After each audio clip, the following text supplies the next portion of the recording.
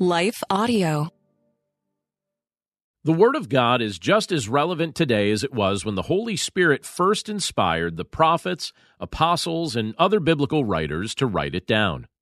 Every generation, regardless of our present circumstances, can learn more about God's will and His ways as we examine His Word. We have the privilege to do that again today, but before we read today's chapter of Scripture, let's take a moment to hear from the sponsors of today's episode. Hi, I'm Rebecca Scott. As a servant of God, wife, and mother of four, I understand the juggle of multiple roles and stages. That's why I created the Encourager podcast to help guide us through the messy middle stage of life. Join me on the Encourager as we challenge the chaos and embrace harmony. Together, we'll create practical systems to balance your roles and fulfill priorities. And we will do it while having joy and energy for both home and work life. Tune in for inspiring stories and interviews, actionable tips, and methods to do both home and work life. Because here, we believe you can do all things, just not all at once.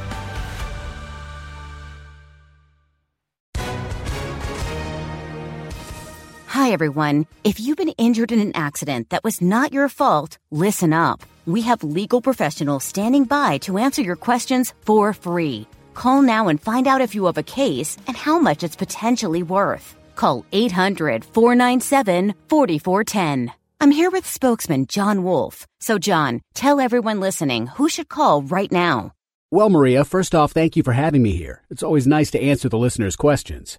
Now, as far as who should call in, anyone who's been injured in an accident and think you deserve compensation, give us a call right now. 800-497-4410. You'll find out if you have a case and how much it's potentially worth. Thanks, John. You heard it, folks. Take advantage of this opportunity and call now. 800-497-4410. Advertisement sponsored by Legal Help Center. May not be available in all states. You're listening to the Chapter a Day audio Bible. I'm John Stange, and today we're in Ecclesiastes chapter 7. And we'll be reading from the New English Translation. A good reputation is better than precious perfume. Likewise, the day of one's death is better than the day of one's birth. It is better to go to a funeral than a feast. For death is the destiny of every person, and the living should take this to heart. Sorrow is better than laughter, because sober reflection is good for the heart. The heart of the wise is in the house of mourning, but the heart of fools is in the house of merrymaking. It is better for a person to receive a rebuke from those who are wise than to listen to the song of fools. For like the crackling of quick-burning thorns under a cooking pot, so is the laughter of the fool. This kind of folly also is useless. Surely oppression can turn a wise person into a fool. Likewise, a bribe corrupts the heart. The end of a matter is better than its beginning. Likewise, patience is better than pride. Do not let yourself be quickly provoked, for anger resides in the lap of fools. Do not say, "Why were the old days better than these days?" For it is not wise to ask that. Wisdom, like an inheritance, is a good thing. It benefits those who see the light of day. For wisdom provides protection, just as money provides protection. But the advantage of knowledge is this: wisdom preserves the life of its owner. Consider the work of God, for who can make straight what He has bent? In times of prosperity be joyful, but in times of adversity consider this: God has made one as well as the other, so that no one can discover what the future holds. During the days of my fleeting life, I have seen both of these things.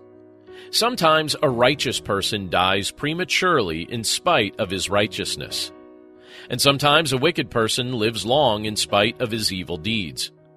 So do not be excessively righteous or excessively wise, otherwise you might be disappointed. Do not be excessively wicked, and do not be a fool.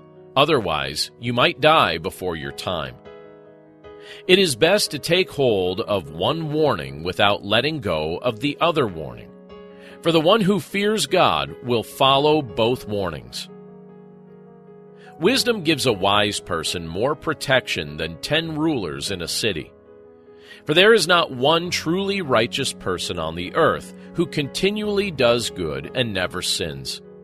Also, do not pay attention to everything that people say. Otherwise, you might even hear your servant cursing you. For you know in your own heart that you also have cursed others many times. I have examined all this by wisdom. I said, I am determined to comprehend this, but it was beyond my grasp. Whatever has happened is beyond human understanding. It is far deeper than anyone can fathom.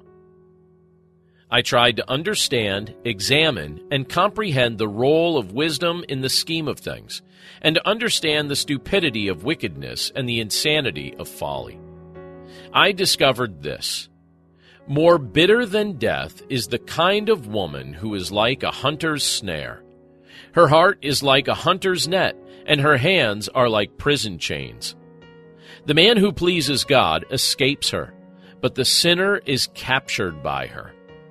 The teacher says, I discovered this while trying to discover the scheme of things, item by item. What I have continually sought, I have not found. I have found only one upright man among 1,000, but I have not found one upright woman among all of them. This alone have I discovered. God made humankind upright, but they have sought many evil schemes. Let's pray. Lord, we thank you for your word, and we thank you for the privilege of obtaining the gift of wisdom through faith in your Son, Jesus Christ, so that as we look at a portion of Scripture like this, you give us wisdom into its content, understanding and how to apply it, and you give us the strength and desire to listen to you as you communicate your truth. Lord, we recognize that by nature we are sinful people, and just as this chapter tells us, you made us upright, but we have sought many evil schemes. Humanity as a whole has rebelled against you. But we know that your Son, Jesus Christ, came to this earth and took our sin upon himself so that through faith in him, we can live forever. We can be forgiven of our sin. We could walk with you for all eternity. Lord, we're grateful for these things, and we're grateful for your love for us. We pray, Lord, that we would rejoice in your presence with us today, and we thank you for this all in Jesus' name. Amen. In a world where relationships are easily broken and often discarded, the Rebuilding Us Marriage podcast is your lighthouse, guiding the way to hope, restoration, and transformation in Christ. I'm your host and marriage coach, Dana Shea. Join me as we discuss the necessary tools for rebuilding marriages from adversity, betrayal, and disconnection. It's time to reignite love as we rebuild marriages from the ground up. Listen to the Rebuilding Us Marriage podcast on lifeaudio.com or wherever you get your podcasts.